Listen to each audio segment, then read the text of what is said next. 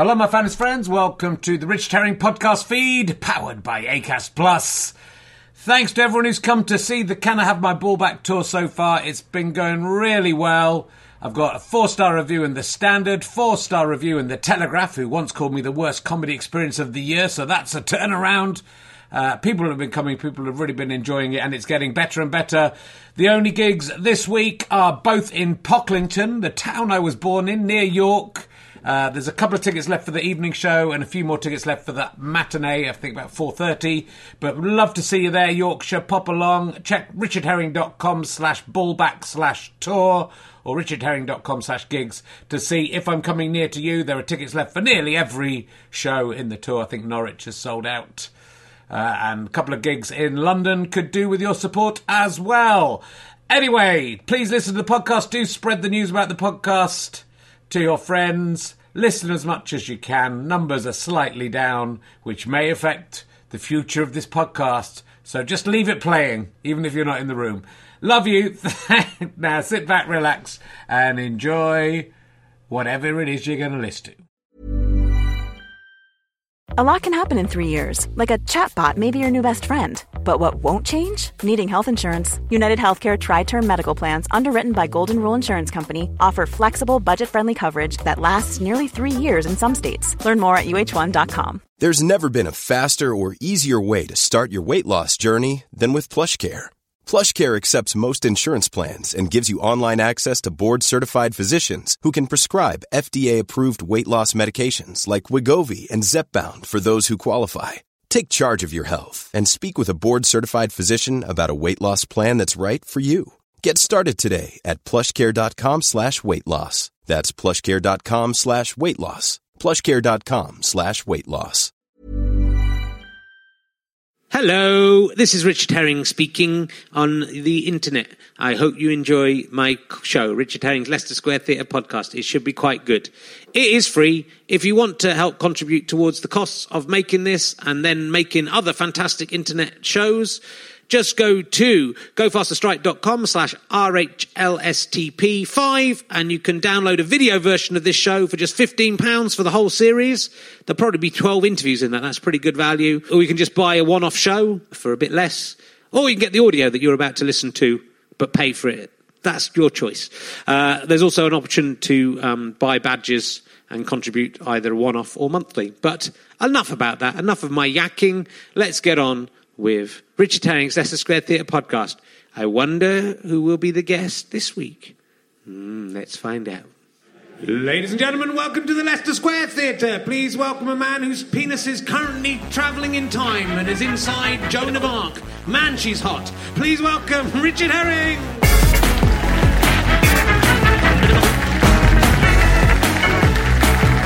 Hello. How you doing? Welcome to Richard Herring's Leicester Square Theatre podcast, or as all the cool kids are calling it, Rahelesterper. Oh, you're much better than last week's audience. Come on. They're just going to get to a point where the whole show is just the same every week, isn't it? Just do the same jokes every week. It's great to be back. We've got a fantastic guest coming up.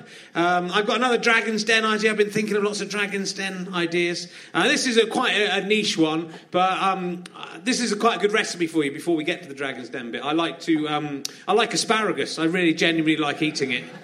I know what it does to your wee and my wife's wee, but I like it. And I found that the best way to cook it is to griddle it, because then that's, it remains nice and firm. And if you put a bit of dark soy sauce on it, and then it kind of coagulates around the asparagus. It's genuinely, this is a brilliant tip. You'll be glad. Don't laugh. It's not a joke. It's turned into a cookery show. You try that. But what's good if you put quite a lot of soy sauce on, the soy sauce kind of cooks on the griddle, and quite a lot of it kind of sticks and ruins your griddle, essentially. I know this is quite middle class, right, having a griddle. You know what a griddle is, right? But then if you get it just right, the soy sauce turns into this very chewy, toffee-like thing, and you can eat, you know what I'm talking about, you can eat that. I'm going to make that as a business, just cooked soy sauce as a fast food. You throw away the asparagus, or you can sell that as an alternate business. But then it's a chewy bit of dark soy sauce that has been cooked. It's the best thing I've ever tasted. You'd have to cook quite a lot of it to make it feasible to sell. But that's going to the Dragon's Den. 10% for £20,000. You in? Yeah, that man's in. Let's just show that he is definitely in. There he is. Just make sure I've got him. I'm getting better. Is that are you together? No. Oh, he's good. No, I think you look good as a couple. I think the camera's just focused in on you. You two together as friends, and this guy's just sort of sat next to you. He's quite. I mean, for one of my fans, seriously, he's quite good looking. He looks like a young Jesus. Yeah, that's good. It's just good. You don't want to be like the 33-year-old Jesus. He'd gone off by then. He looks sort of like the 25-year-old Jesus. Before he'd got famous and stuff, we don't really know what he did between the ages of about 3 and 30. That's when he started getting to prominence again. He was like a little shy. He was like a good-looking guy. He was going around make the most of being the Son of God. Good luck, cheers. What's your name, Jesus? Matthew. So it could be. Yeah, not that good, is it? And what do you do for a living? You make adverts. Boo. What do you make adverts? Yeah, thank you. Abu. What do you make adverts for? Why are you here on your own when you're so good looking? What happened? My mate left. Your mate left. Was he upset? Not enjoying it? What did he get upset about? Has he? Have you come here to steal ideas and you saw the Queen Elizabeth rough masturbation thing? Well, we'll make an advert of that bloke wiping his cock on Elizabeth I rough. Is that what you were? Yeah, it's for the KFC. What were you advertised in the past? KFC? Have you done those awful KFC adverts that have recently been on? Is that you? Not those ones. No, okay. They're the good ones from the past. Yeah. Oh, that's good. Don't nick my ideas. I've got you. I quite like you've got a T-shirt that says heroin addict. That's almost like a pun on me, as well as being heroin. It is a pun. And there's some very smart men here next to the nuclear physicist. He's a nuclear physicist. He could blow you up at any second. I know some. Oh, they are. The butlers are here. I thought, yeah. And there's this man looks very smart. And again, what's going on? What's all these cool? I mean, yeah, not so much you. You're all right. I mean, for a Richard Herring audience member, very, very attractive. But you've chosen to sit next to a bloke who looks like a supermodel from a band. Are you in a band? I was. You were in a band. What band were you in? The Light Wings. That's not a real band. It's no good. It's no good. I wouldn't know anyway, to be honest. I met Chris Martin when he was quite famous from Coldplay. That's a band people have heard of. And I didn't know who he was. And then I met him about a year later and I said, you know what, Chris, I saw your band's album for sale in Australia. And and he went, yeah. I go, oh, you do. What went wrong with the Light Wings? It was all right. And what are you doing now? You should be getting another band because you still look, not raddled. You still look. You're not like Stuart Lee's anus. You are. What are you up to now? Working. Yeah. What job do you do? I work for Thames Water. Thames Water. They provide my water. I think I better be nice to you now because I think there might be something just arriving in my water. It's nice. Thanks for coming along, and it's nice to have a pop star in the audience. It's good. He's good. Were you in the Light Wings as well? No. Are you with you his brother? Your slightly uglier brother. It's bad luck. He's still good looking though. But look. That's what a normal Richard Herring fan looks like. And then look at that, you're like an Adonis, but I look at you next to him and it ruins everything. You've got a lovely girlfriend / wife? Fiance. Oh, that's nice. What's your name? Alice? Yeah. What do you do, Alice? I'm an occupational therapist. I used to share a flat with loads of occupational therapists. It was brilliant. They were great. When I was at university, no one would live with me in the second year, so I had to go and live up on the hill with loads of occupational therapists. But they were lovely. Yeah. Did you have fun when you were a student as an occupational therapist? Yeah, I bet you did. But thank you for all your hard work. For being I'm welcome. You haven't done anything for me yet. Look, we'll crack straight on because our next guest's trying to book a cab to leave. So he genuinely is, but I don't think he wants to go. I think it's just, he lives in our town. He is probably best known as the Tory candidate from Birds of a Feather. That is what we've all come to see him for tonight. Will you please welcome Robert Llewellyn, ladies and gentlemen, from off of Birds of a Feather. Welcome. Thank you. Take the mic out and speak into it, put it nearer your face. There we go. You can speak into it. Yes. How are you doing? Very good, thank you. Very good. Thank you. Thank you. Very kind. Welcome. Do you remember much of the Birds of a Feather episode you did? I remember getting a lift to the studio with one of the birds. Which bird was it?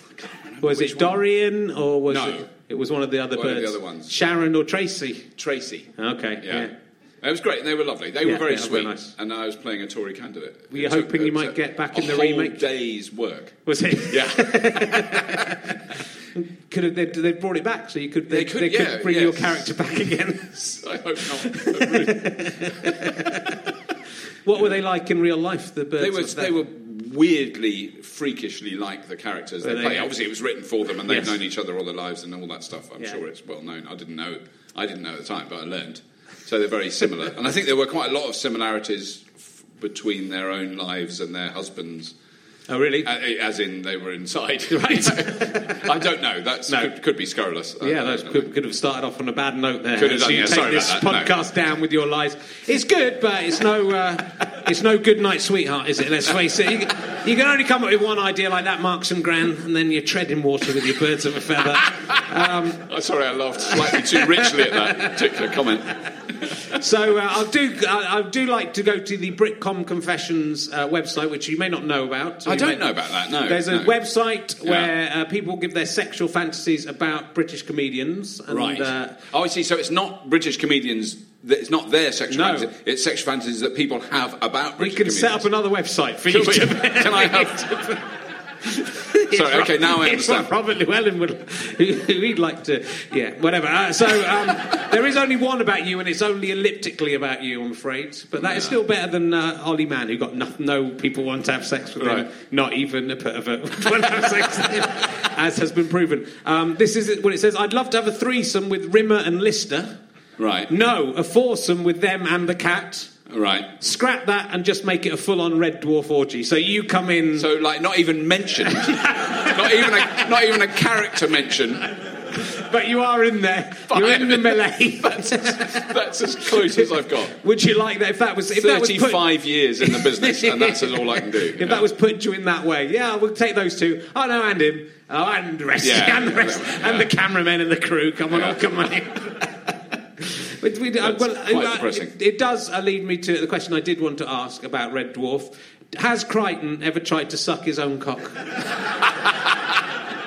Or have you ever dressed up as Crichton and tried to suck Crichton's cock? There's two things. Crichton could very easily because his head comes off, so he could just take his head off and just hold it there. Yeah. So he could really, he could abuse himself quite badly.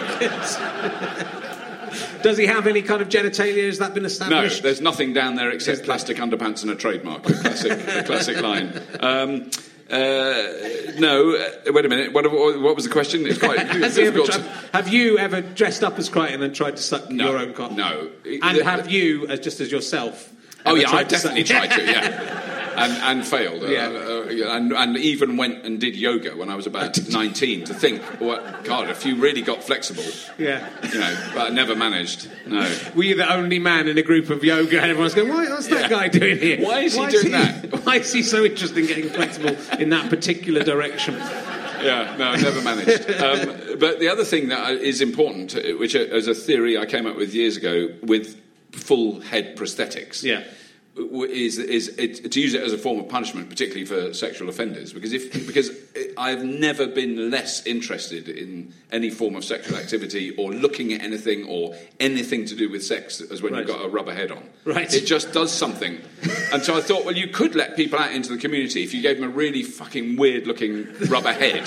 For a start, everyone would know. Exactly. And they would have zero libido. It would just completely go. It's incredible. And when you took off the head, was it suddenly like one? Yeah, massive reaction. Yeah. It is an odd thing. I'm going to get onto it later, but we'll talk about it now. I mean, it's sort of an odd thing to be in such a successful show, and presumably you were able to walk down the street and absolutely nobody know who you were. No, absolutely, yeah. For 10 years, so I did it. Started in late 89 properly, and then till say 98 when we finished series 8, I think it was.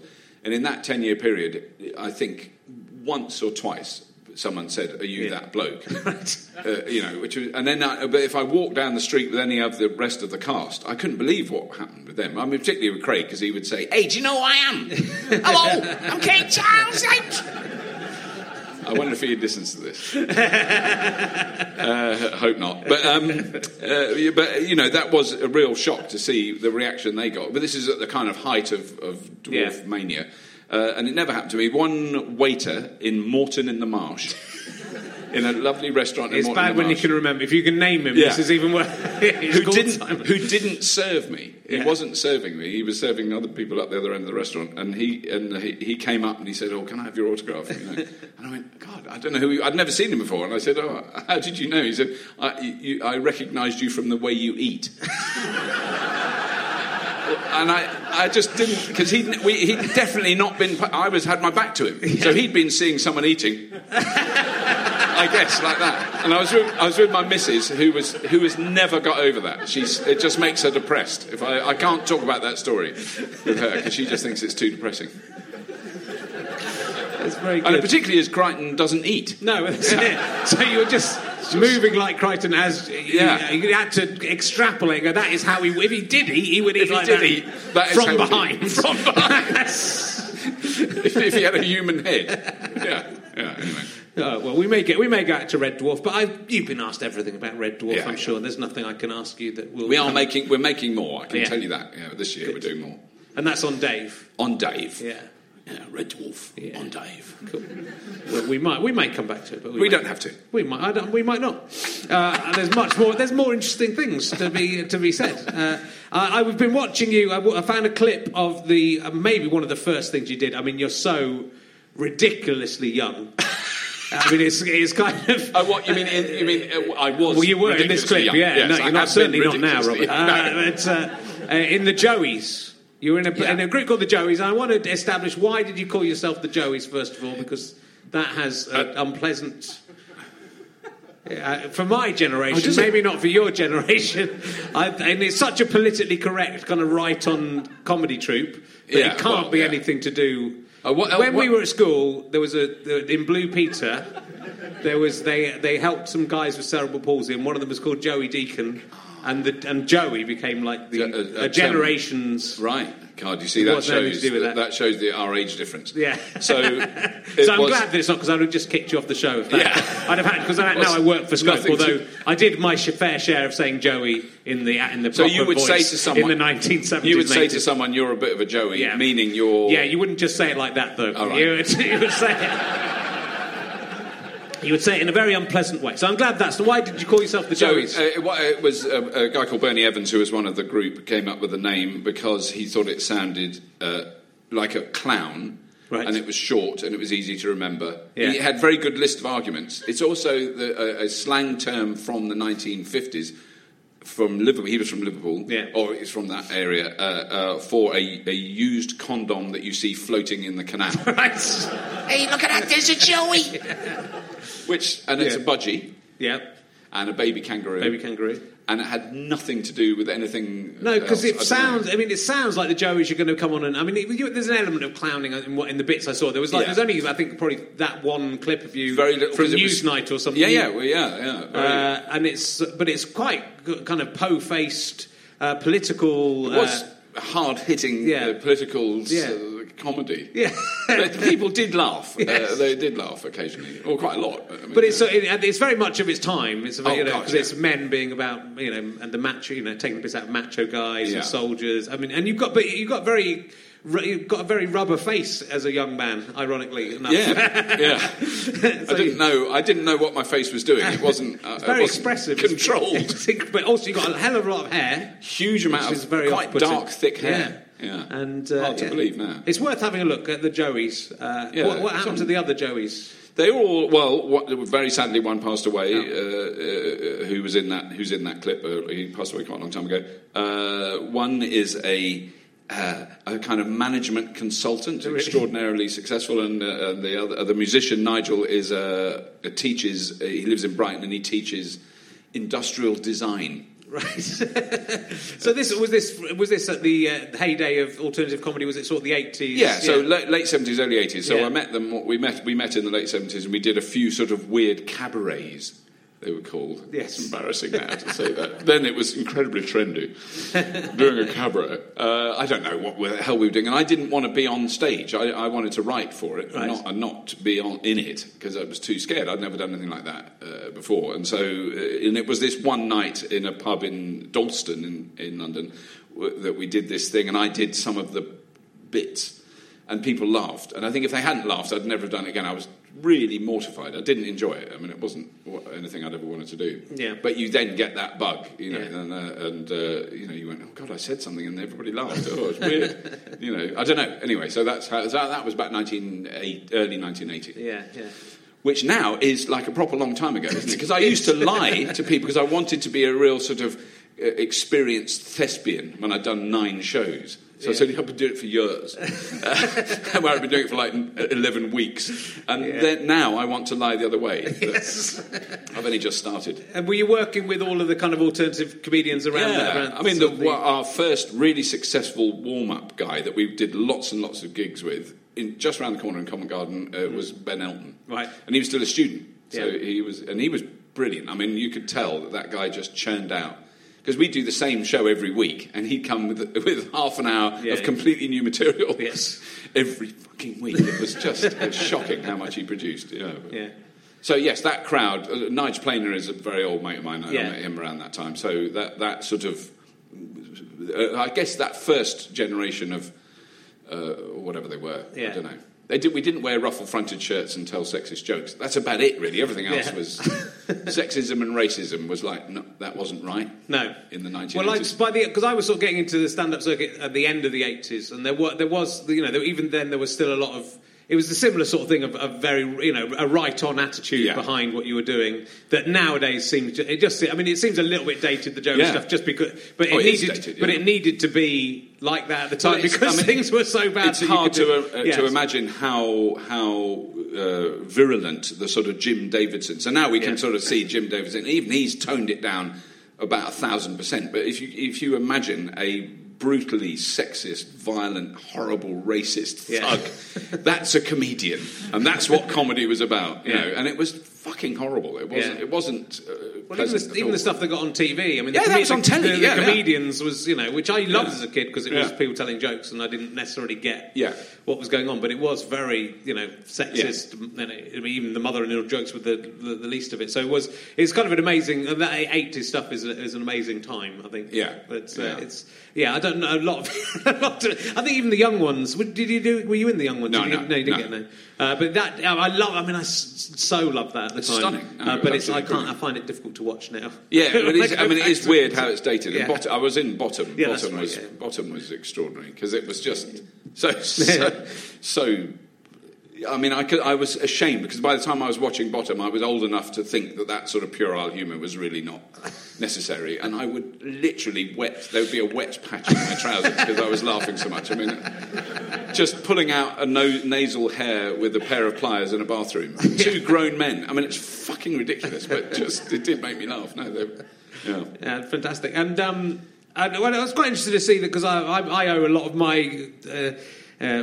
Laughably called career to Paul Jackson, who was the Young Ones producer, but he discovered you for the Red Dwarf part. For Red Dwarf, yeah. And you were doing a show about being a robot at the Edinburgh Festival, Mammon, Robot Born of Woman. That's it. Yeah. What was that show like? God, that was fantastic. Cutting edge. That was a cutting edge show. It was a Perrier nominee. Oh, was it? Yeah, I didn't win. Jeremy Hardy won. Oh, was that? Yeah. Yeah, but it was really good fun to do. It was a play about a robot. Really. Yeah. I'd been to see. I'd been in America the year before, and I went to the premiere. Only time I've ever done it in my life. The premiere of RoboCop in Hollywood, in Mann's Chinese Theatre, with all the actors and like proper famous people and red carpet and the hands and the hands. I saw the hands. Yeah, Hermione's hand. There. Didn't test any hands. I must admit, I should have done. And RoboCop was, RoboCop is what it is. Yeah. And I just thought I'd love to do I wanted to do a movie about a robot that was nice, which is so spooky now. You know, it didn't go around killing people or shooting things or whatever. It didn't have guns, but just sort of tied it up. And, and I mean, how now looking back, I mean, this is 2 years before I met Robin Doug, who wrote Red Dwarf. Kind of spooky, basically a robot that does laundry. Yeah, and so you'd sort of auditioned for the part without even knowing there was a part. Yeah, there wasn't a part then, but I mean that was. So did they write it? Did they write it based on you, or did no, not at all? Because it had been there'd been an episode, which is the one episode of Red Dwarf I'd never seen, which had Crichton in it, played by an actor called David Ross. So it's quite a different performance, and he's a lovely guy. He's been in Red Dwarf since. He was the voice of Talkie Toaster for anyone who might be interested. So it was I think it took like the first series. They then they kind of changed it and it sort of wrote it for me more then. But initially, no, it was their thing altogether. Yeah. Interesting. I'll go over to an emergency question. Oh yeah. I'll ask. I'm going to go old school. Would you prefer to have? Can't remember what the question is now. It's so old school. Would you prefer to have a hand made out of ham or an armpit that dispensed sun cream? Which of those would you prefer? And you can ask any questions you like about that if you don't. Because I know you're aware of this question. I'm aware. I've heard this question before after diligently listening to the recipe. It made me anxious. I had an anxiety attack when I was walking the dog the other day. Really? About the junction between the human, flesh and the circulatory system nerves and the ham. Yeah. And I sort of had this, oh, God, you imagine like if you had a really deep cut on your body somewhere and you pushed cooked ham into it. I just went, oh, that's got to be fucking horrible, Because I like that. I thought when I first heard it, I thought, I'd choose the ham hand. Yeah. Just like, because I don't mind a bit of ham. I'd probably put a bit of gherkin with it or something. You can do that. But then I got worried about the junction. Yeah, that is an interesting, because nobody has been worried about the junction. Has no one ever mentioned it? I think that's because you're used to having bits of body parts put on top of you. So you're thinking, how would this hand fit? How would it join on? And what happens with the joints? That is kind of terrifying, where the bones go. Yeah, if your bones. So if you haven't got a hand, so it just you severed at the wrist and you've got a ham hand. So that made me quite anxious. So then I thought, well then is it armpit? Yeah, your stuff comes out of your armpit. But then I thought, then there's glands there. There's all kinds of other stuff. About that. How does that connect? And how deep is the reservoir of sun cream? And could you alter your diet? That would then produce either a stronger or a weaker sun cream. I've always said that it will stay the same factor all the way through, so you can't. Yeah, so you can't choose like whatever the factor is, because presumably you're secreting this. Yeah, in some way organically. You have a valve that means you can control it. I don't want you walking around with just sun cream. I wouldn't do that to you. Well, I don't. The thing is, I don't. I'm lucky in the sense that I don't. I go. If I go in the sun, I don't get terribly burnt. In the sense that my skin goes quite brown, and I don't get like my wife is very Irish, and if there's some reflected light off a distant window that comes through and touches her skin, she gets freckles and depressed. You could put the sun cream from your armpit on her. I could just squirt it on her all the time. In fact, I suppose that might be a bonding experience.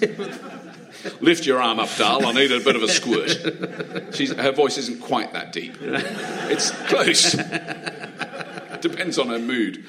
Yeah, no, I'll go for the sun. I'll go for the sun cream. Well, I think you've made me feel slightly sick about the ham hand. Yeah, I'm never going to ask that question again. I wasn't really going to ask it anyway, but I will never ask it again.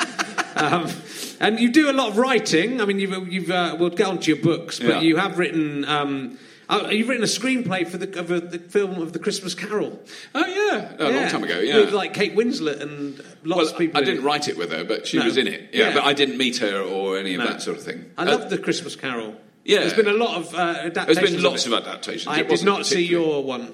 You didn't, to be perfectly frank, you haven't led a culturally bereft life by not seeing it. It wasn't terrible. It was an animated Christmas Carol, and it had a couple of things that were not my idea, like a mouse that was a character in it that was slightly annoying. Yeah, that's no good. But the good bit is the three... oh no, that's a completely different job. I was right because I did do a voice. I was one of the voices in it, but I can't remember what I did. I did look at it on. I'll tell you what I did, because it was the same company. I did Prince Cinders, which is the Cinderella story reversed, switched around, which was a children's that's what we book. Need. Yeah, it was children's men book. being empowered. That's what we want. Yeah. So he meets Prince Cinders is Cinders, a little boy, or a young man, and he meets the beautiful princess. A bit better. He's a young boy who meets a prince who just fucks him at midnight. Yeah. There he goes, don't tell anyone. I'm going to turn you back into a... Yeah, it was a children's show with an enormous amount of bumming in it. Yeah. I'm going to look at The Christmas Carol. That sounds to me, the Christmas Carol movie, sounds like a good answer for Pointless if we find out who the people are in there. And we can't talk about it too much because it hasn't been on yet. But we took each other on at Pointless. We did, I know, but it was weird. Because you were quite keen. I wasn't sure what I was doing. Well, I was the only one who knew what the game was out of everyone doing it. Yeah, you were, yeah. And I really liked the programme. And it grew on me enormously. Yeah, I really enjoyed it. I bet it fucking did. Sorry, I don't know when it's on. Do you know when it's on? I think it's on over Easter. It's soon. It's a shame. Shame we can't. Yeah. Shame we can't talk about it. We can't talk about any of it. No. You were on with Dom Jolly, who I don't really like anyway. But the partner I was with made quite a bad mistake in the first round, which was embarrassing for her. But Dom Jolly just kept on going on about it, which I thought was ungallant of him. Yeah. But that's all I'm going to tell you about it. There's no way anyone can work out what happened from that. You'll just have to watch. I can't wait to talk about it. It was. I will wait though. I will wait. I think we should. I will wait. But you also write. When you've been writing books for a long time. I like this title as a book. This is maybe your first book. The Reconstructed Heart. How to spot the difference between a normal man and one who does the housework and is great in bed and doesn't get all iffy when you mention words like love and commitment. Yeah. Which is pretty impressive as a title. It's a good title, isn't it? And you imagine that just flew off the shelves. But what I quite like about it is it's sort of saying, I, Robert Llewellyn, am good in bed. And don't get... that's what you're really saying there. No. So what was it? Was it... Well, it was from a show. It was a kind of a comedy lecture with comedy slides. Right. One of them was a classic, which was the amount of red wine a woman has to drink before she believes all men are bastards. Right. And it had gradually decreased from 1960 till it was just like a sip in the year 2000. So, it had some good visual gags. And then someone said, write a book about it, so I kind of tried to do that. Sounds good. Is it still... Can you get it on Kindle? Or? Oh, you can get it in charity shops if you're prepared to look long enough. No, I wouldn't think it was a long time ago. It was a long time out of print. I don't know when it came out, in the early 90s. I think it was it's weird how I've got two children and I can only do things in terms of when they were born. Yeah. So that was before they were born. So it must be, and my son's 20, so it's got to be more than 20 years ago. Right. Yeah. Good. But now you're writing sci-fi books? Yeah. They've been doing that. Which has been great fun. Yeah, the last 3 years. So I've got two of them trilogy. here. I just brought them just in case you mentioned them. Just so you Let's see them. So that's the first two books in a trilogy. I'm quite excited about that because I want it to be thicker. So I'm writing the third one at the moment. So the science fiction is quite hard to talk about them because they're not full of shagging and bumming. But there is some shagging in the first one, but it's very, very delicate and gentle and humane. I'm not so interested in that. Let's if it's not with human beings, I'm not that interested. So it's called News. The first one's called News from Gardenia. Yeah. And that's set 200 years in the future where it isn't shit. I mean, that's the basic gist of it. So I think I saw one too many dystopian science fiction films where there's one man with a gun and he's going to save his daughter and she's on the he's got to blow away loads of zombies, or the fucking oil's run out and everyone's killing each other. All those, there's plenty of them. And they're very early on when I started writing, I was like, God, I know why people write those, because they're really easy to fucking write. Everything's gone to shit and there's one guy with a gun. And so to write a story that was about really following the historical progression of the human species, and to sort of project that forward is it's better now than it was in 1105 or 2,000 years BC, when life was fucking brutal, short, nasty, and you died very young. Yeah. We live longer, we're much less likely to die a violent death, all those things. We've got all those things. And so I just pushed it, so I took that and went with that. So there's a great guy called Steven Pinker who does a wonderful talk about... he's written a great book called The Better Angels of Our Nature, which is about how we're told it's all worse. And like my gran would say, well, in the old days, we keep our doors open, it didn't matter what happened, And actually, the amounts of rapes, burglaries and murders during the Blitz in London were fucking horrendous. But it's not reported, obviously, because it would have lowered morale. But there was an enormous amount of crime because of the blackout. And people, so we always think it was all marvellous back then. Everybody stuck together. No. Also, there were Nazis and there were some Nazis and bombs in concentration camps. What I always love about that, it was always much better in our time when there was genocide going on. So it's just that the statistics of it are that if you and I would not be the ages we are 1,000 years ago, we'd have both been killed in a war or bludgeoned or whatever. And so to then push that forward to what the world could be like in 200 years if we didn't shit it up. Yes. And how society could change, and so that really made me have to think about those things and read a lot about that stuff. And so the first book is a kind of benign, anarchic country, this country with no cities, with everyone has to grow food, which is why it's called Gardenia. That's the name that we've given this country, because if you don't grow food, you haven't got anything to eat, because there's no, all those things have changed. But it's technologically highly developed. There is high technology stuff being used. Sure. We don't burn, and they don't burn anything. So that was the baseline I gave myself. No one can burn anything to make anything else. Right. Which, if you think, is what we do a lot at the moment. Yeah. And the big downside of burning shit is you can't burn it again, and it has other problems. So it's a sort of thought. It's a part thought experiment, part adventure story of a slightly nerdy and emotionally blocked person, which I've been told by 3 or 4 people who've read the book and know me well, it's just an autobiography, it's just you. As opposed to the title of that book about the man being good in bed. He's shit in bed and he can't communicate with women.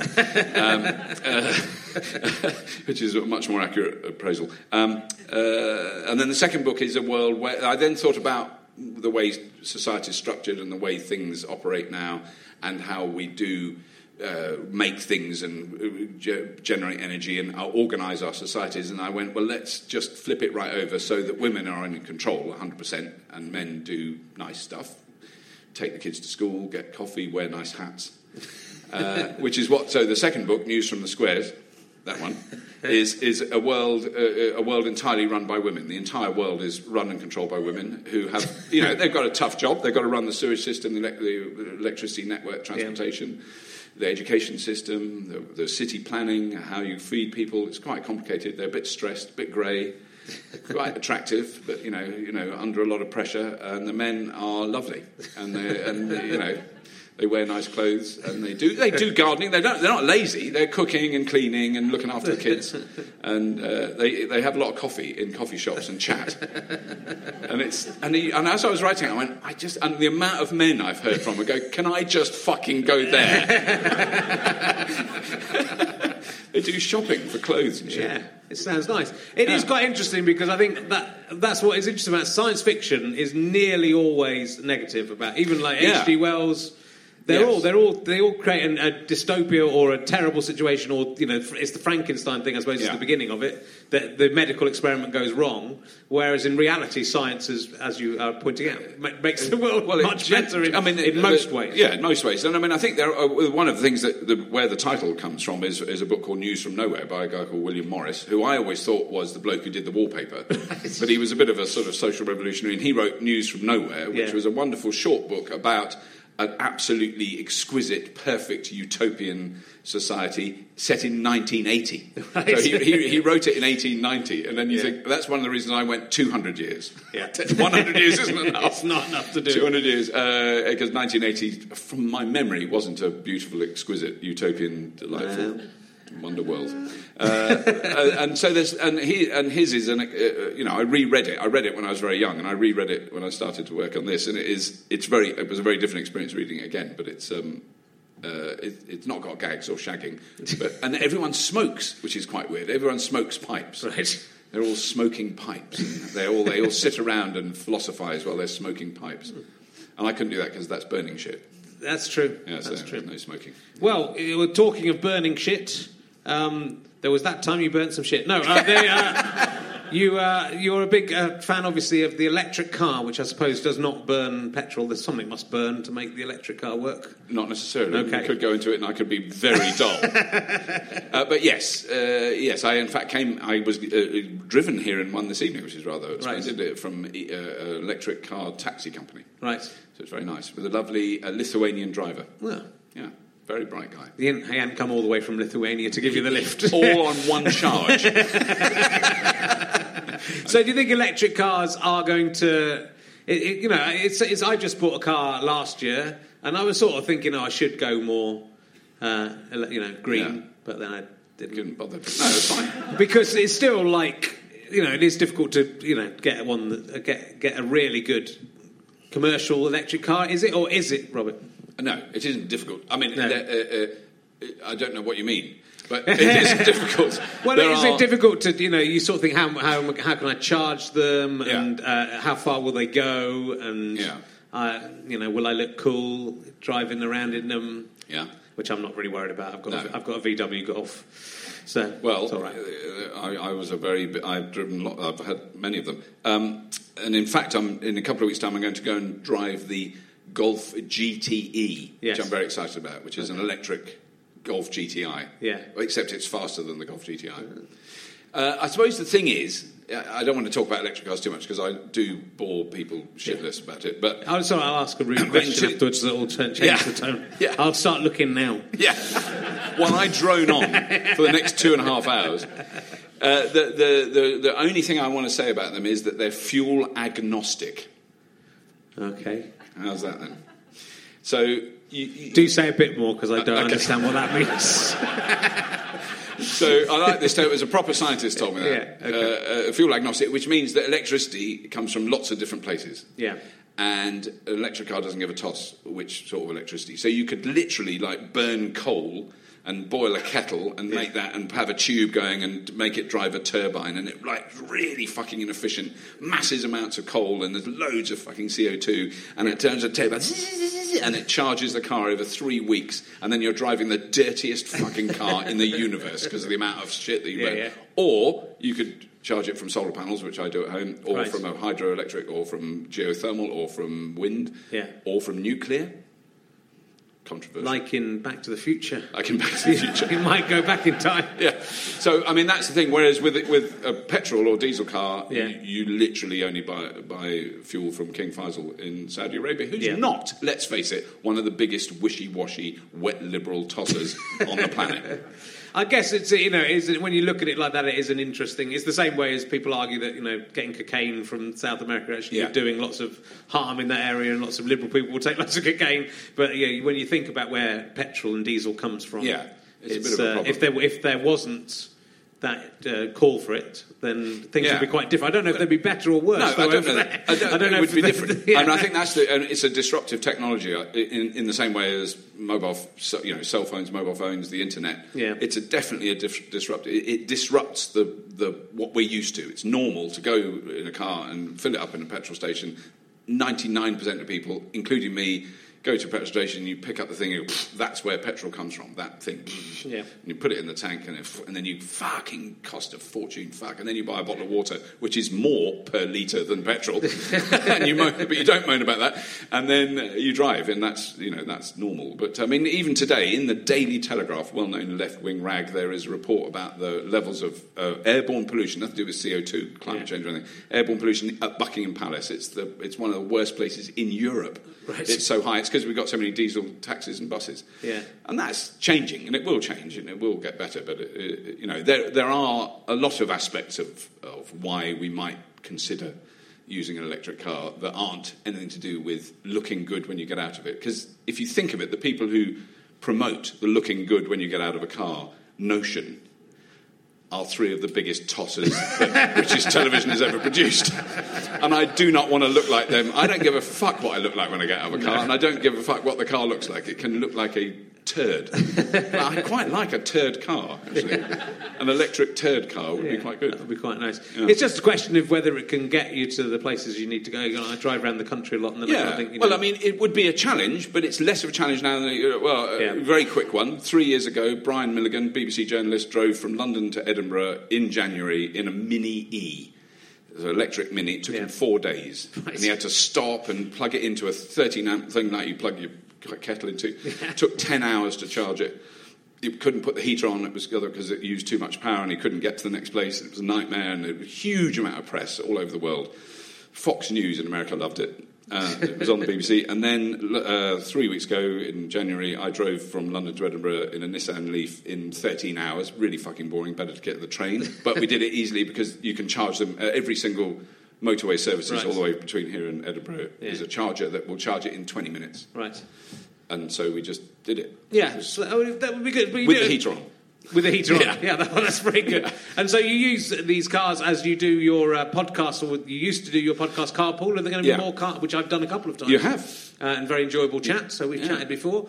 And you're doing more carpools? I hopefully am. I mean, I'm right in the middle of some sort of... I think I definitely am. Yeah. I think I can say that. But it's the same format. So, but it looks like I'll be doing them in a different car each time. So each person will be a different car. Yeah. So it'll be slightly more car-oriented.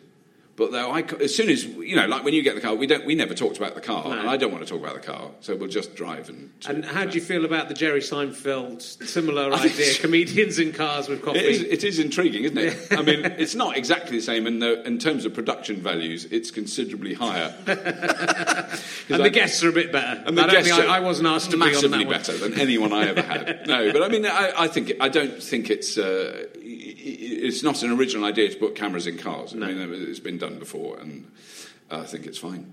I mean, I'm planning to do, hopefully, with someone, I don't know who yet, just absolutely steal it. So I'm just going to do a show called Comedians in Cars Getting Coffee, and I'll do it in some ridiculous car and talk about the car and then go and get coffee and film it in the same way and have tracks and a crew with lights and boom, because it's got to be a big crew that does that. Yeah. But it's been hugely successful. It's very popular, and I bet he's pissed off the amount of tweets he's had. You stole that idea from Bobby Lou! He's going, who the fuck is this Bobby Lou? Because it's just you in the car, right? You don't have... It's just you and you sat at the cameras. Yes, it's just me and cameras, But so there's not like a whole camera rig on a truck like he has going alongside his Lamborghini. But what I quite when you look at it, you've got a lot of very big names. Yeah, but you've also had I saw you had Alice Roberts, who is the she's a sort of scientist basically. Yeah. She does lots of different science things. So I sort of do a brilliant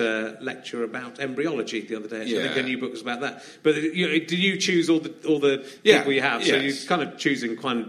It's quite an eclectic mixture. It was. Yeah. I mean, there was something.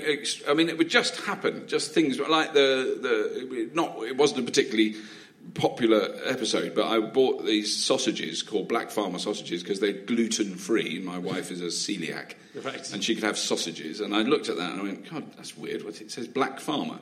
And then you realise that it's a West Indian guy that has a farm in Wiltshire and grows pigs and makes sausages. And he's celiac, so they're gluten-free sausages. Right. So then I kind of see their PR thing, and I get in touch. And suddenly I've got the Black Farmer in my car, who is standing as a Conservative MP at the last election. Did you failed. talk about Birds of a Feather? Didn't talk about Birds of a Feather. But we got on really well, and he told me that really I should vote Conservative, Right. in the nicest possible way. And I said, I don't think I will, but you're lovely. And he was exquisitely dressed, and he has this lovely farm, and he's so I love doing that kind of completely weird. Basically, I did research in a supermarket. Right. Yes, That's where I found him. But it's mainly, again, it's an internet-based thing, which we had in the last two podcasts with people kind of doing pioneering on the internet. So, is the new series going to be on? Oh yes, just on the internet. Yeah. I mean that's really its home. I mean, so that got picked up by Dave again. Yeah. I did a series on Dave, which was fine and it was good, and I was but it wasn't what I wanted. The whole idea of that always was that it was an internet thing, and also that you weren't restricted by length of time. Yeah. That you could do. Some of them aren't that long, 15, 20 minutes. Some are 3/4 of an hour. It depends on what happened. Yes. Yeah, so that's what I like about this show is the fact we can talk for a long time about things that aren't interesting to the audience at all. You can drone on. Or anyone at home, but it still goes out. Fuck them. Fuck them. Yeah. Who's important, Robert, you or me? It is us. If your penis could travel through time, who would you have? So you can have sex with one person before your penis evaporates. Again, I've got a little bit of a question here. Yeah. Which way? Well, that's in terms of time. It can go forwards, but I then, quite like to go forwards. Who do you want to fuck? I want to fuck. All I can think of is your own relations in the future, which would be a terrible. Who do you know? Who you gonna fuck in the future? But I would think because there's that song by either Busted or McFly. Yeah.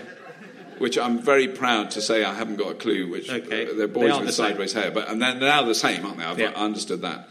Which is he went to the year 3000 and he came home or whatever. Anyway, it's all the same, but they live underwater. Okay. And I met your great granddaughter. And she's looking fine, and I thought, God, I'll think of someone like I have a very handsome male friend who's got a daughter who is the same age as my children. Wrong. Yes. But like her, she's stunning.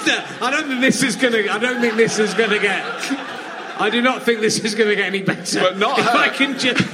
Not it's her. like I'm not There's paedophile, no blood. but if I could travel, there's no blood relation. But I want to go like 5 generations in the future.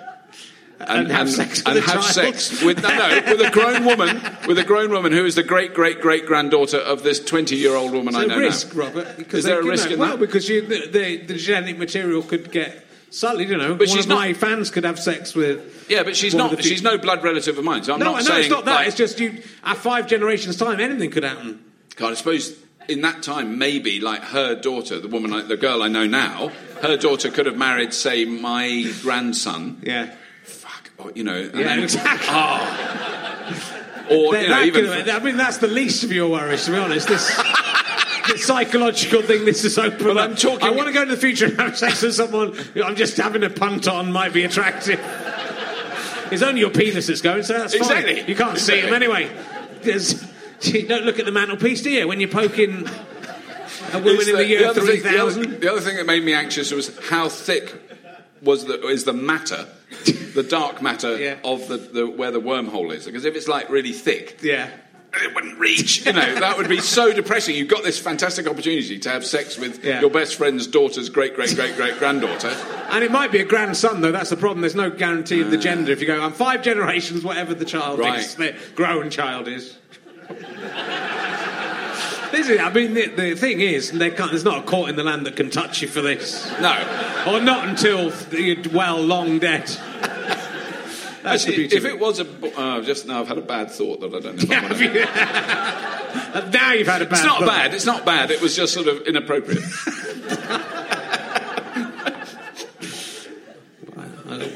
I would edit it out, but because of pointless, I'm going to leave that in. Yeah. So, whatever it is that happens. Yeah. Have you ever seen a ghost? No. No, sorry. Have you ever seen a Bigfoot? I have seen some fucking big feet, but not an actual Bigfoot, no.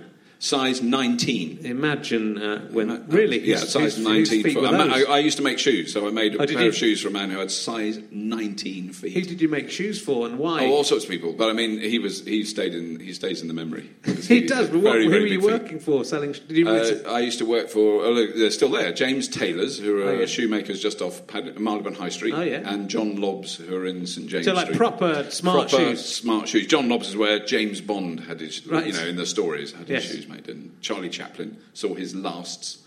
He had quite small feet. Right. You saw his lasts. Yeah, so the last is the wooden mould that the shoe's made on. Yeah. So They kept them all there. Just in case. You never know. You might come back. You never know. Time travel. Mr. Chaplin's come back, sir.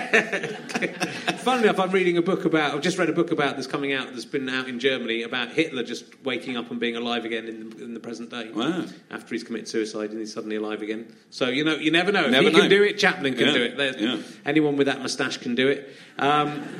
And so, are you an expert? Is that a skill you've properly acquired, or can anyone go and make shoes? No, I did an apprenticeship, and I was a shoemaker. Yeah, no, I didn't know this at all. Is this a known fact about you? I think it's not something I've kept deep. Didn't see it on Wikipedia. Yeah. Hey, it's not on Wikipedia. No, I did do it. So I mean, I did it, but when the Joeys started, I had quite different hands, right? Because a shoemaker's hands are, you can crush metal with them. They're very strong, right. So you're working with them all day. And black fingertips, because the metal of the tools you use and wet leather tends to stain your fingers. So I was always very ashamed of my fingertips. I was probably performing like that, which probably people thought he's very dangerous. Yes. Lunatic young man with enormous, thick, dark hair. But, So if you need new shoes now, do you just make your own shoes? No, I would love to. It's very slow and painful. I know I've still got all the tools, but it would take me a long time to do it, I think. Make your own shoes, man. What are you thinking? I mean, I have made mine. I've still got shoes I made, but not this like 30 years ago, so I haven't done it for a long time. I'd be making my own shoes every day. I'd have a new pair of shoes every day if I was you. I'd just throw them away. I'd make them, put them on, go, I mean, it is an experience that's hard to communicate if you've never had it. But if you have a pair of shoes made for you, it's weird. I mean, or you make your own or whatever, but when you put them on, it's like you've put on a brand new pair of shoes that fit. Yes. Which normally, brand new shoes don't. And so they're very... They don't. These ones. Because I think I've got like some posh shoes. These are really fucked now, but these were quite expensive and posh. Yeah. But I know they really hurt for ages. They Yes. really rubbed for ages until they got the right. And also I just kept slipping up because they got leather soles. They don't have any soles on them. What are you meant to do about that? That's stupid. Well, I know, it is a problem. But they make a really good sound. If you've got really good ones, when you're walking on London pavements, a little bit of grit. Yeah. Yeah, but I mean, no, they're lethal. I've fallen over so many times. And also, when you stand on chewing gum, it really sticks to it. It's horrible. Yeah. Just buy your shoes from Clark's. Yes. That is my advice. And then you can have a go on one of those machines where you put your foot in. Do they have one of those? No, because they do it with. I'd love that. See, I think there is still a side of me that wants to develop a kind of 3D printed shoe thing. It's actually, in fact, I describe it in News from the Squares, chapter 15, I think. Oh, that'll definitely. Where you just put your foot in a thing and you just get a shoe and it's there and you go, fuck, and it fits absolutely exquisitely immediately. Also, when I went, I've been skiing this year, which is the first time, and that was the worst thing about it. Was just the boots hurt so badly. I refuse to do it. I just think if anything slips under my feet, I want to get away from that area. I don't want to stay there. It doesn't appeal. I'm the same, but my wife made me, and that's what happens when you get married. I didn't realise you have to do stuff for the other person. I know. Never get married. That is my advice. But my wife goes it's not going to happen for you, but never get married, Jesus. Apart from to that lady. How are you two getting on? Is it going all right? Yeah. Yeah, he's a nice young lad, isn't he? For you, he's a younger man. Isn't that nice? 15 years old, he is. Sorry if you're also 15. It is dark down there. Let's... I was going to ask you about the time you got Tabasco on your penis, but that was Ollie Mann, who I forgot to... I forgot to ask him about that. My sound guy, George, wants to talk, and I hope you are in this, because I didn't see this in any of my research. He loves Hollywood Science. Oh, yeah. Have people seen this show? Anybody saw Hollywood Science? Yeah, some people have seen it. Oh, good. Some people saw it. So you recreate... There was one where you had to piss on a shirt. Yes, piss on a shirt, yeah. And what Hollywood film is that in? Somebody else. It's Jackie Chan. It's the first movie I ever saw Jackie Chan in. Right. So it's Jackie Chan and Owen Wilson. Shanghai Noon. Shanghai Noon. So Jackie Chan. Audience Wikipedia. They're in a prison. Yeah. They're in like a Western jail. Yeah. You know, a cowboy jail. And Jackie Chan says, "Ben Bar, wet shirt, wet cloth, very strong," something like that. He does his lines, and Owen Wilson goes, "Oh, I just love his voice. I can't do it." "Well, all right, let's get the shirt wet." And then Jackie Chan turns around, pisses on the shirt, wraps it round the bars, twists it with a bit of wood, and it bends the bars and they can escape. And, and the line, Owen Wilson's line is, "I thought you said wet shirt, not piss shirt." Anyway, so if you wet linen or cotton, it strengthens it enormously. It's a and would you be able to, and did you try and then we did escape it. We from then prison? recreated it, and we bent hugely thick rebars, reinforced steel bars they used to build in buildings. That's quite dangerous, isn't it? Because now loads of criminals are going to be able to escape thanks to you if they've seen this programme. Not that I've spent a lot of time in prisons, but the few times I've visited mates, they don't have that sort of cage thing. They have a massive fucking steel door. Yeah, so it would be harder to bend that with a shirt. Yeah. So it was just it was looking at the science. It was looking of at the all science behind the things and whether it would be plausible. So the classic was. It was a guy called Jonathan Hare that was the proper scientist I did it with, and it was Bruce Willis jumping off the Nakatomi Tower in the first. Was that the second? The first one. With the thing tied round his waist, and we worked out from watching the film very carefully how far he dropped, and it was about 120 metres. And then it goes ching, and it goes tight, and he goes ha like that. But what would actually happen is, as he said, you'd have Bruce and Willis down at the bottom of the tower because you'd be falling at terminal velocity, and it would just literally snap the human body in half if it didn't have any elasticity in it. So you didn't try that one? We didn't try that. We tried that one with an action man out of the bedroom window of the house we were filming in. Yeah. We did some really good stuff. It was great fun to do. That sounds like a great idea. We made soap like they did in Fight Club. But we didn't use human fat. We weren't allowed. I wanted to, and we could have. We were getting in touch with liposuction clinics to see if we could get with morgues. No, not. But we weren't allowed to do that. Right. But we used pig fat, which is incredibly worryingly similar. Yes. Pig fat and human fat, and we made soap, and I had a bloody shower with it, which is a bit embarrassing. Drank my own piss. And they wouldn't let me cheat. That was from Waterworld. Was it Waterworld? Kevin Costner. What was it called? Waterworld. And you see him piss in a jar, and he puts it through a reverse osmosis machine, pumps it through, and then he drinks it. And they made me do that, so we had and it was still warm. It was really because we did it like literally there in a lab. Pump it through. So it got all the stuff out. It was absolutely water. I mean, I didn't think it wasn't water, but it was the fact that it was still slightly warm. And I said, "Can't we just put Evian in it and we'll pretend?" They were all the people behind it, the producers and directors were all scientists, and they were sticklers for reality. Yeah, but it was good fun to do, and I would love to have done more. But it was a boring story why we didn't do more. But that sounds like if this takes off, and we make loads of money from these let's badges, do another series of Hollywood badges. If I sell, you could say if you sold all those, we could do a whole series of Hollywood Science. If everyone who listens to this pays £1, then we can make Hollywood Science. Excellent. Well, it'll have to be more than that because I'm going to make some of my own stuff first. If that happens, but then we'll get on to that. And I wanted to talk. You had a car crash in your car. I did. Yeah, in 2009 in one of your electric cars. A hybrid, to be technically specific. Okay. Yeah. And I was very lucky, really, that I'm not dead. I think probably. The weird thing about it is I have absolutely no memory of it at all. It's not much good for this. No, podcast. It's not really anything I can say. The good thing was because you got knocked out. You were actually. I was unconscious for I think about 20 minutes. Wow. Yeah.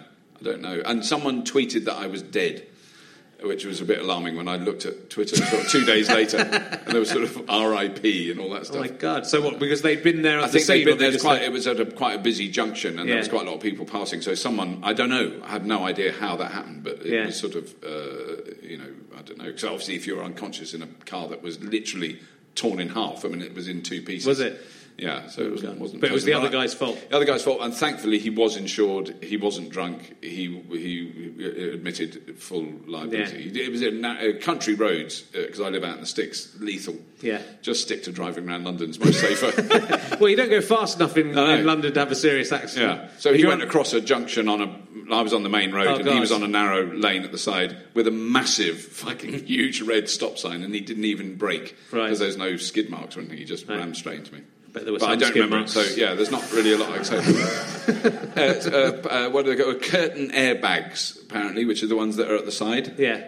I didn't even know the car had them, but that's what saved my life. Yeah, so they all must have gone off. I just came round in what I felt I was in like a 1900s sunny. It was in the middle of the summer, a sunny kind of drawing room with lovely white linen curtains. I was ever so happy, and apparently I'd been saying weird shit to a policeman who it was very charming, and he said, and I sort of went, hello. There was a policeman's head coming into this lovely sort of Victorian sitting room. It felt lovely. It was all peaceful, very quiet. It was the least alarming way you could come round from quite a serious road accident. Yeah. So I was very bloody And lucky. so after that, were you nervous about driving again, or were you just fine? I think I was a bit for a while, but I mean, and I was a bit. There was Graham Linehan, the writer. I did a couple with him not long after, and there was a point when I braked very hard when we were probably 500 metres from a pedestrian crossing, and I saw someone crossing, but we really weren't near. So it's like, oh really? That's fascinating. So the IT go, and he went, oh, what was that? And I went, someone crossing the road. Look, right down there. And so I was obviously a bit extra careful. Yeah, it could change the interviews quite a lot if you're just screaming in the face of, oh my God! No, but I did get over it. Good. Yeah.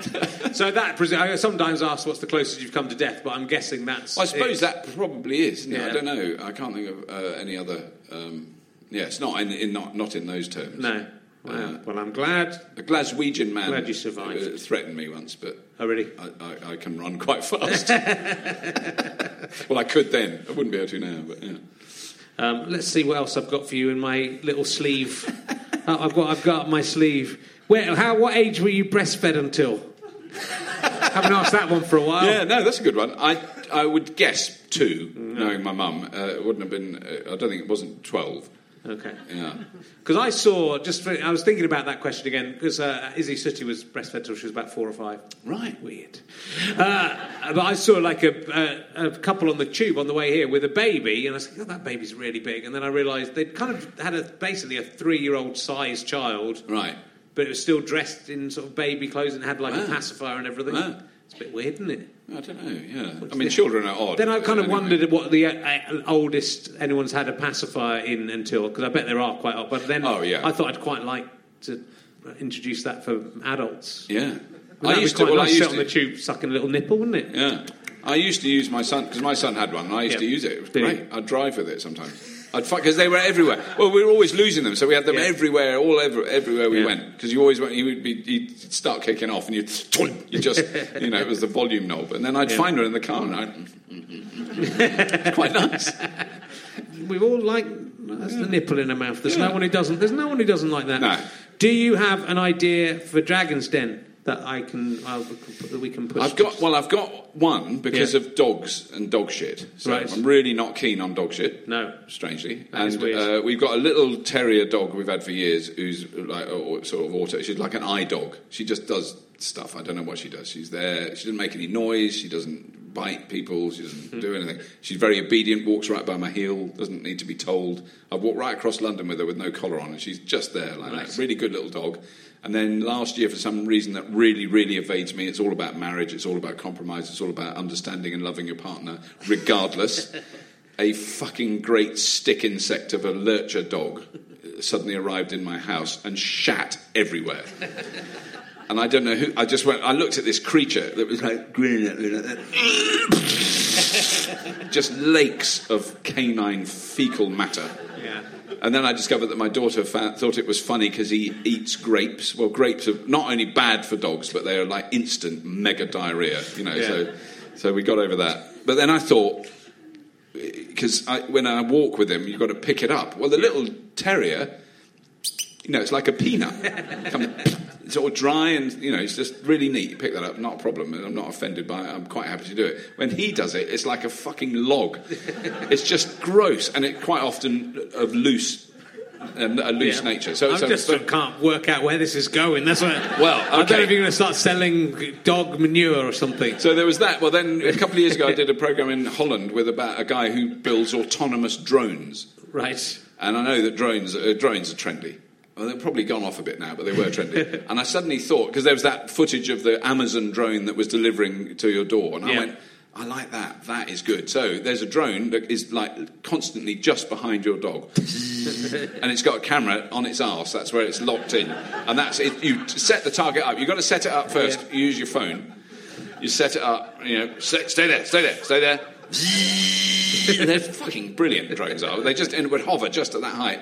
And it would go, and then it would have sensors. Yeah. It would have smell sensors, heat sensors, because it would obviously be able to. It would need to pounce on it. So the dog does a shit. You're walking along, takes it into a sort of bag. Yeah. Oh, fuck! It would be gross. It would have sort of fingers that would self-clean, and then it would fly with you until it was near a bin, a suitable repository, and it would go. And I mean that I would pay serious proper money. Would you? Yeah. I think you'd need to probably pay about £50,000 for it to be a commercial. No, that's the problem with drones. They're cheap. Really cheap. In the sense of I think the dog shit guidance one would be more expensive. I don't know, because the one we saw, it was an autonomous. This was autonomous. Yeah. You didn't have to steer it with like radio control like planes, like in the olden days. and that one had a facial recognition cameras, like 5 built in. And facial, it looked like facial. What did I call it? Yeah, fecal. Not fecal. Not fecal. That's what we need. Dog anus. We need fecal recognition. But that one could also. Clearly, you could mount a very small firearm underneath it. Yeah. So it flies up to you, it sees you. Oh, it is Richard Herring. Yeah. It would do 3. 2 to the chest, 1 to the head. Yeah. Tap, tap, tap. Yeah. And then it goes off, and it can crash. It doesn't matter. It costs 20 quid. They're dirt cheap. It's a dangerous thing, though, because if you have autonomous flying pooper scoopers, they could turn on humankind. Or they could just go and release. That would be bad. Thing. Yeah. Okay. So you don't think it's going to work? I don't think it is going to work. Your taxi's probably going to be here soon, so we haven't got too much. We haven't got too much longer, but we'll ask a bit more. So you were actually backstage. We were talking about sci-fi fans, and do you go to the? Do you go to the conventions? I mean, not a lot, but I have been, definitely. Yeah. And then certainly the big ones in America are an experience that one carries with oneself. I know there are a lot of US fans of the UK Red Dwarf. Yeah, it's surprising. I mean, not universally. I mean, it's in very specific cities where it's been shown. It gets shown on PBS in America. Right. So it was shown a lot. There's definitely a very culty fan base. I mean, there was one period where they showed all of them like in a big splurge on all the PBS stations in America, and there was a time when there were far more numbers of people watching Red Dwarf in America than here. I mean, it was like sort of 22 million or something, which is like, when we'd be... I think we touched 10 million here at our very peak. But, so Operation U-Tree will be on to you about that. Yeah. When the time comes, but you've probably got 10 or 15 years before it gets to you. And especially if they do retrials for everyone, it's going to take a long time. It's going to go on and on. It's going to go a long time. But you did a US version of Red Dwarf, and you were to begin with, you were the only one of the actors who was in the British version. one. Yeah. And how did it go? Not good, I think. I mean, I enjoyed it. It was great fun, and the people who were in it were great. They were very nice people.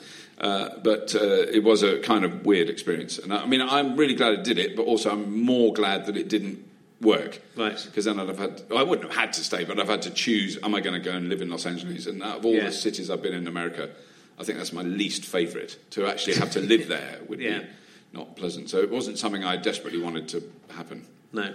So, why didn't it work? No, I mean, it really isn't to do with the show or anything. It was to do with the politics of the studio system and the TV industry in America, and it was unfathomably complicated. Right. I can't even remember all the ins and outs of it, but I was very grateful not to be at the blunt end of that. I was just faffing about. And also you get treated in a totally different way if you're on the screen in America. Yeah. It is the equivalent of royalty here. You just get ridiculous, unnecessary privileges that you don't. I felt guilty about being sort of, tossy middle class twat. And all those things. So a huge ex-basketball player, I think he was 7'2", told me that he showed me where my parking space was in the studio lot, and so he was doing that. That's where you park a car. If anyone else parks a car, you tell me, and I will personally come out and kick their fucking ass. And I was like that, going, and I went, I haven't got a car. It didn't matter if anyone else parked in that space, even if I didn't have a car. So it was just a weird world. You didn't want that. You didn't want that world. No, not like. No, it was bonkers. Because one time I walked the first week I was doing it. I stayed in a hotel. I can't remember anywhere. Universal Studios. That's where we were shooting it. So I stayed in some hotel that was probably 3/4 of a mile away up a hill, and I went, I'll walk in because we were in the studio all day. And it's sunny. And it was lovely. So I walked down the hill. I may as well have created a terrorist attack. They went fucking apeshit because I didn't get in the car that they sent. So then you realise, oh God, this is really weird, restrictive world that they're all used to. The American actors were used to it, and also you bought it. Once you're in it, you can't escape. I would have had petrol implants within a week, and been in 23 hours a day therapy, and had my penis enlarged so hugely, instantly, because you do get paid silly money as well. Yeah. But then it was taxed almost to invisibility for the beginning, until I managed to prove that I didn't live in California and you get, I don't know. It wasn't the glamour that it was meant to be. No, it's interesting. I was reading Rupert Everett's second autobiography, and he did a pilot of a sitcom he'd come up with about a British ambassador. Right. But it was and who was in it? I Claudius. What's his name? Jacobi? Derek Jacobi was in it, but Derek Jacobi basically, they really fucked around with it and ruined it and changed it. Though, to be honest, his original idea didn't sound brilliant either, but they then made it even worse. But Derek Jacobi just said to him backstage as he was about to go on, no offence, but I really hope this doesn't get made. Well, I was a bit like that. But it is, because, there's on the one hand, it's like a life-changing amount of money, but on the other hand, you can't escape the contract. No. At all, and so... And it's 6 years. It's a 6-year contract, so it's a big commitment to make. I mean, I think people like Hugh Laurie, he did it right. Yes. And, I have enormous respect for that. And also he was sort of... I've always thought he was the really good actor out of that generation. Right, he was the really extraordinary actor that you sort of think of as being, he's just a sort of posh chap. Actually, I think when he acts, he's very good. Yeah. And, I mean, that was a really interesting series that was massively popular in America. I mean, it's extraordinary what a star he gave and how much money he would have got for doing that. Then you realise I reckon over £20,000 easily. In total. Could be. I'd go as far as 35,000 in total for 10 years' work. But it's interesting how those moments can change your life. Your life can go one way or another way. Yeah. I can't see Red Dwarf working with the American system. I mean, it was. I don't know how. Yeah, it was a very. I could have brought my third book out, which is called The Man in the Rubber Mask, which tells the story of that in great detail, because it is quite a complicated story of what happened there. But the actual pilot itself wasn't that bad, and the actors in it are really, really good. They were very funny and really good. I mean, Jane Leeves played Holly, the computer, and she was then in Frasier for years as the sort of, I don't know quite what her accent was, because she's a posh girl from Surrey, but it was odd. She did a sort of northern accent. That Americans would understand, that no northern person has ever spoken. And then all of her family had to come over, who were all again English actors. Yeah. Who then had to do this ridiculous northern accent. That's right. Accent. It's the only bad thing. I love that sitcom. It's a great sitcom. It's the only slightly weird thing about that sitcom. Anyway, look, we better. We've gone on for hours. We could go on all night. It's been very, very, very, very enjoyable meeting you, and thank you for returning the favour and coming on my thing, as I've been on yours. And will you please give a massive round of applause to Robert Llewellyn, ladies and gentlemen? Thank you. You have been listening to Richard Herring's Leicester Square Theatre podcast with me, Richard Herring, and my guest, Robert Llewellyn. Music was by Pess. Thanks to Orange Mark at the British Comedy Guide, everyone at the Leicester Square Theatre, and Chris Evans, you know the one I mean by now, and all of his crew from Go Faster Stripe. It was produced by wonderful Ben Walker. It's a Fuzz, Go Faster Stripe and Sky Potato production. It goes out on the internet. Hooray! We'll be back with more next week. If you enjoyed that, you might also enjoy Rich Herring's Meaning of Life, which is also an iTunes and British Comedy Guide podcast. And you can watch a video of it at vimeo.com/channel/RHMOL. That's all free. If you want a slightly longer version of that and the full interviews from that show, go to gofasterstripe.com/RHMOL and you can pay a small amount of money to see that. Or just donate some money and get a badge. You can do it just one-off or per month. That will help us make even more internet content, like a video version of As It Occurs to Me. You'd like to see that, wouldn't you? Well, you're going to have to pay a little bit because it's going to cost us a lot of money. So that's where your money will go. None of it will come to us. We'll just spend it on making more fantastic shows. Or come and see me on tour, richardherring.com/gigs for We're All Going to Die dates, which are all selling pretty well. So book ahead if you want to come and see that. Thanks for listening. Or you can get T-shirts at richardherring.com and some mugs. Why not do that as well? Bye.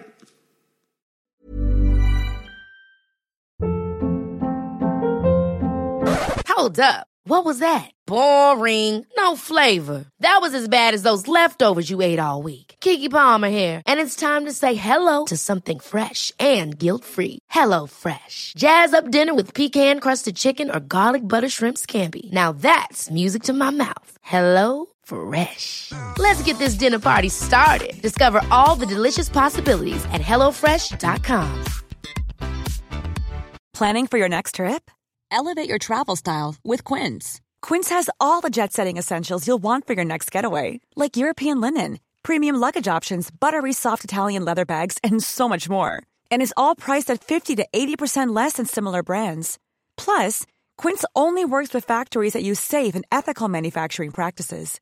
Pack your bags with high-quality essentials you'll be wearing for vacations to come with Quince. Go to quince.com/pack for free shipping and 365-day returns. Imagine the softest sheets you've ever felt. Now imagine them getting even softer over time. That's what you'll feel with Boll & Branch's organic cotton sheets. In a recent customer survey, 96% replied that Boll & Branch sheets get softer with every wash. Start getting your best night's sleep in these sheets that get softer and softer for years to come. Try their sheets with a 30-night guarantee. Plus, get 15% off your first order at bollandbranch.com. Code BUTTERY. Exclusions apply. See site for details. Thanks for listening. richardherring.com/gigs. gofasterstripe.com for all my books, downloads, all that sort of shizzle. Oh yeah, I know all the cool words. And would love to see you on the Can I Have My Ball Back tour if you can make it. Bye.